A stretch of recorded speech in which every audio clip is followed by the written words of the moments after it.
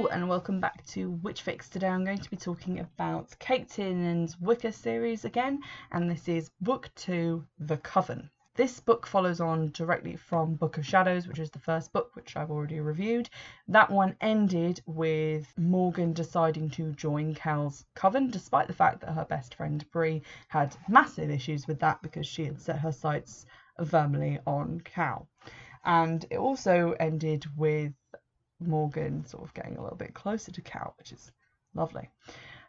So this book opens with a new character who is actually a character from the past, and they are known as, and I'm going to mangle the pronunciation of this terribly because I think it's traditional Irish or something, but the name is Brad Hedare, and we're told at the start of chapter 1, this book is given to my incandescent one, my fire fairy, Brad Hedare, on her 14th birthday. Welcome to Bell Wicket, with love from Mathair.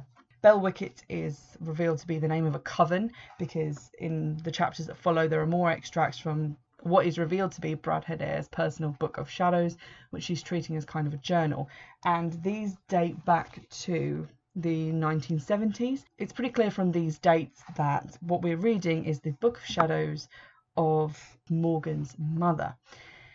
Now, it is revealed in this book, surprise, surprise, that Morgan is actually adopted, and this comes to light in quite a dramatic way because her family, who are Catholic, have quite a big problem with her sudden interest in Wicca and the fact that she has books on Wicca, and her mum gets near hysterical about this. And when Morgan confronts her mum and says that she's being hypocritical because if Morgan is a blood witch, as Cal says, then her mum must also be a blood witch, or her dad must also be a blood witch. And that if they are, then they shouldn't be having a go at her. And her mum says that she's being crazy and that obviously they're not blood witches. And Morgan's response is, oh, so what am I, adopted? And then there are crickets, because hell yes, she's adopted. So that's quite a big dramatic moment in the book, and that has quite a lot of fallout, which I was living for. It was amazing. It really kind of spiced up the narrative because obviously that puts a lot of drama and blood into the water. There's also a lot of animosity towards Morgan from her ex-best friend Bree and gothic hard case Raven, because they also had the hots for Cal and he is now dating Morgan. This book also kind of marks the point at which Cal and also his mum, who we're introduced to, seem to get even sketchier than they appeared in book 1, and I don't know, I think there might be something up with them, so I'm interested in finding out what that might be. I think I enjoyed this book a lot more because from the start it was more rooted in like fantasy witchcraft. It was talking a lot about the clans and blood witches and all that stuff. Whereas the first one, obviously, because it was introduced to me as being, oh, okay, we're going to do Wicca and we're going to do a Wiccan circle for the equinox, and then start talking randomly about, you know, blood witches and the ancient clan lines of witchcraft. That didn't really mesh very well for me, so I was happier to start out in fantasy and continue in that vein. It also made me wonder about blood witches, because it's sort of the same question that I have about hereditary witchcraft, or people who say they're like lineage to particular covens, which, when did that start? There had to have been one person who just started it and then obviously initiated other people. And in this with the blood witches, how did they even come about? Where did the first blood witches come from? It hasn't been revealed yet, but I'm hoping they'll get there. The only thing that frustrated me a little bit was Morgan's kind of passive attitude.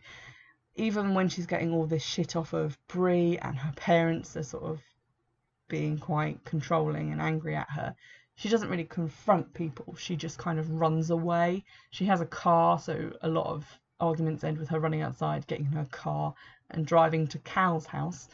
And some of the things that Bree pulls in this book are really quite mean and horrible.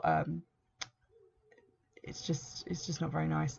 And I feel like as a teenage girl specifically, Morgan's response to those would have been more to fly off the handle and retaliate rather than just not do anything.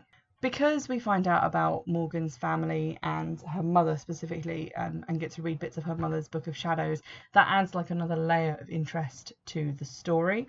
Learning about Bell Wicket Coven and basically what happened to Morgan's mum that led to Morgan being adopted was very interesting, because it was like two plot lines running at the same time, and I tore through the book because I really wanted to find out what had happened. Like the previous book, this one ends with kind of a cliffhanger-y situation.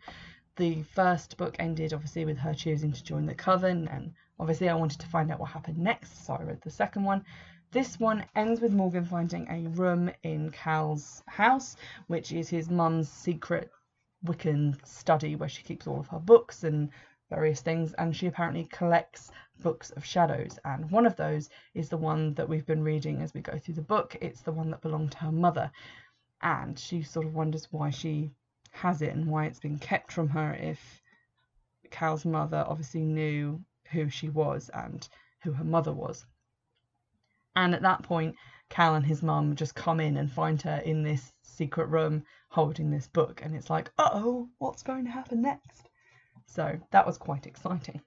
One of the things that made me think of Cal as being slightly more sketchy is that his response to people wanting to leave the Coven, basically. A girl called Beth, who's in the Coven, she witnessed what went down at one of the rituals, and basically what's been happening in the rituals is that Morgan has been channeling a lot of energy because she's a blood witch and inherently more powerful than everyone else, I guess, and that's been making her kind of like a live wire, which means that when she touches things and interacts with them, magic stuff happens. And she touched some flowers which were part of the ritual display, and all the buds opened and the flowers bloomed straight away. So Beth sort of comes out with this at a group meeting of them and says, "It's just the whole thing doesn't feel right to me," Beth said. "I thought it would be cool, you know, but it's all too weird. Doing circles, Morgan making flowers bloom," she said, gesturing to me. "It's too strange." She raised her shoulders beneath her brown leather jacket and let them fall. "I don't want anything more to do with it. I don't like it. It feels wrong." Her nose ring twinkled under the fluorescent lights. "That's too bad," said Cal. "Wicca isn't intended to make anyone uncomfortable. It's meant to make you celebrate the beauty and power of the earth." Beth gave him a blank look as if to say, "Come on." "So you want to quit the Coven? Are you sure about this?" Cal asked.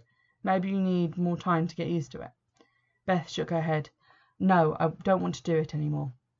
"Well, if Wicca isn't for you, then that's your choice. Thanks for being honest," said Cal.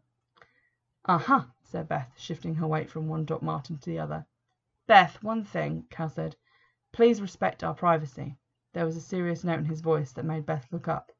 "You've come to our circles. You've felt magic's power," Cal went on. "Keep those experiences to yourself, okay? They're no one's business but ours." "Yeah, okay," Beth said, looking at Cal. "Well," Cal said, "it's your decision to go, but just remember that the circle won't be open to you again if you change your mind. Sorry, but that's how it works." So I kind of agree that with what Cal says at the beginning, which is that Wicca isn't meant to make anyone feel uncomfortable, and that if something does make you uncomfortable, you probably shouldn't be doing it because that's your intuition telling you, actually, this doesn't feel right. I don't feel like I belong in the situation that I'm in and I should get out of it. But it's when he says, like, "Oh, by the way, if you leave, don't tell our secrets, and if you leave, you can never come back." Which is weird because it's sort of like, well, all right, if they have a rule that you can't rejoin the Coven after you've left, that doesn't mean that she can't practice Wicca. That doesn't mean she can't get back into it. And this kind of illustrates, one, how I feel that Cal is quite a sketchy character, and two, that I feel like them using the word Wicca in this book was a mistake, because what he's talking about isn't actually Wicca. He's talking about this witchcraft thing that they're doing instead, and not about the actual Wicca, the religion. And I think blurring those lines has done the book literally no favours. Some new characters are also introduced in this book. They are Hunter and Skye. They are just sort of introduced at the end, and obviously I feel like they're going to be in book 3 quite a lot more. They are introduced, and there is instantly some tension between Morgan and Skye, because Skye is kind of seen by her as being a sort of rival for Cal's attention, and Cal seems to have a really big problem with Hunter, and Hunter likewise seems to have kind of a problem with Morgan. Again, this book is quite short. I've recently ordered a further 9 books in this series. I think I'm still missing the last 3, but they're all very much of a length, and that length is just under 200 pages. I read the first 3 books in approximately 2 days. So they are quite quick and easy reads. If you're looking for something that you can maybe take on holiday with you and just kind of burn through in a week, then you could probably do the whole series in that time if you're a particularly fast reader. Obviously, though, if you're a young adult and you wanted to pick up a series, this is also quite accessible. I wouldn't say it was particularly challenging, although some of the bits that I have trouble with are the sections that are from the Book of Shadows or from a different character's perspective, because some of the chapters start with like snippets of another character's thoughts and it doesn't really tell you who that is. Those are written in a different font that is meant to be sort of like handwriting, and it can make some of the words slightly difficult to discern, which can be a little bit frustrating. So I'm going to read you an extract from the beginning of chapter 3. This is the first proper diary entry from the Book of Shadows that belongs to Morgan's mother, and this takes place just after, this is at the beginning of the chapter, just after Morgan finds out that she's adopted and that her real mother's name is Maeve Riordan, and Maeve Riordan is later revealed to be the Bradare character, and Bradare is apparently like a craft name or the name that she goes by in the Belwicket Coven. Just to give you an idea of how quickly that revelation comes about, she finds out she's adopted on page 14.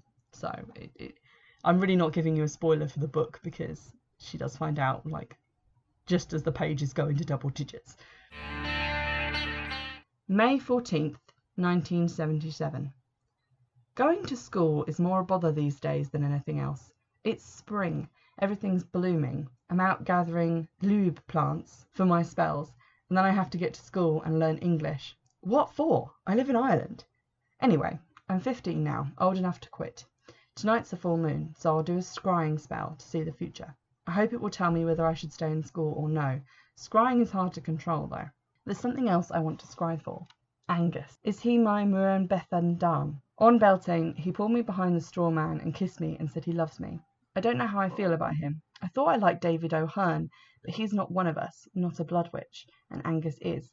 For each of us, there's only one other they should be with. They're Muireann Bethan Dan. For Ma, it was Dar, who is mine. Angus says it's him. If it's him, I have no choice, do I? To scry. I don't use water over much. Water is the easiest, but also the least reliable. You know, a shallow bowl of clear water, gaze at it under the open sky or near a window, and you'll see things easily enough. But it's wrong so often, I think it's just asking for trouble. The best way to scry is with an enchanted lube, like bloodstone or hematite or a crystal. But these are hard to lay your hands on. They give the most truth, but brace yourself for things you might not want to see or know. Stone scrying is good for seeing things as they're happening someplace else, like checking on a loved one or an enemy in battle. I scry with fire, usually. Fire is unpredictable, but I'm made of fire, we are one, and so she speaks to me. With fire scrying, if I see something, it can be past, present, or future. Of course, the future stuff is only one possible future, but what I see in fire is true as can be. I love the fire. Brad Hadir. So I'm sorry for picking a section that contained lots of stuff that I couldn't read. But as you could probably tell, the way that that font works just makes it extra hard to read words that you're not familiar with. The idea of that sort of soulmate thing, which has the Irish name that I can't actually remember without looking back at the book, Muireann Bethan Dan, that is a sort of recurring thing. Cal basically tells her that that's what they are to each other, that they're soulmates. And I have my doubts about that because, without wishing to mince words, Cal is sketchy as fuck and I just don't trust him. So that's one thing. We also find out in the first Wicca book, I think, that blood witches can only have children with each other. Basically, a male blood witch can have blood witch children with a human woman, but they have to want to have that child. It's definitely a conscious decision. It's not just left up to the whims of biology. And a woman who is a witch cannot have children with anyone except a man who is also a witch. So it's later sort of explained in her mum's Book of Shadows that if she wants to have children, she basically does have to marry Angus, and she can't just go out and find a human guy to be with. Although she does actually kind of love Angus, so I guess that's fine. A lot of stuff is set up in this book which I expect to have payoff in the third one. So it's again a kind of rush to get into the next one. And I very much look forward to finishing the rest of the series, even though the books are just, they make me feel a teeny bit guilty because obviously I'm not a teenager, and reading teenage fiction is a bit like just eating chicken nuggets instead of bothering to make real food. But they are quite enjoyable either way as a kind of treat. I hope you've enjoyed this episode. Remember, you can get in touch on Twitter at Witchfix and by email, which is witchfixpodcast@gmail.com. You can also donate via Patreon to support the podcast, or you can go and buy a copy of my book Wayward for 99p on Amazon. In the meantime, I'll see you in the next episode. Bye!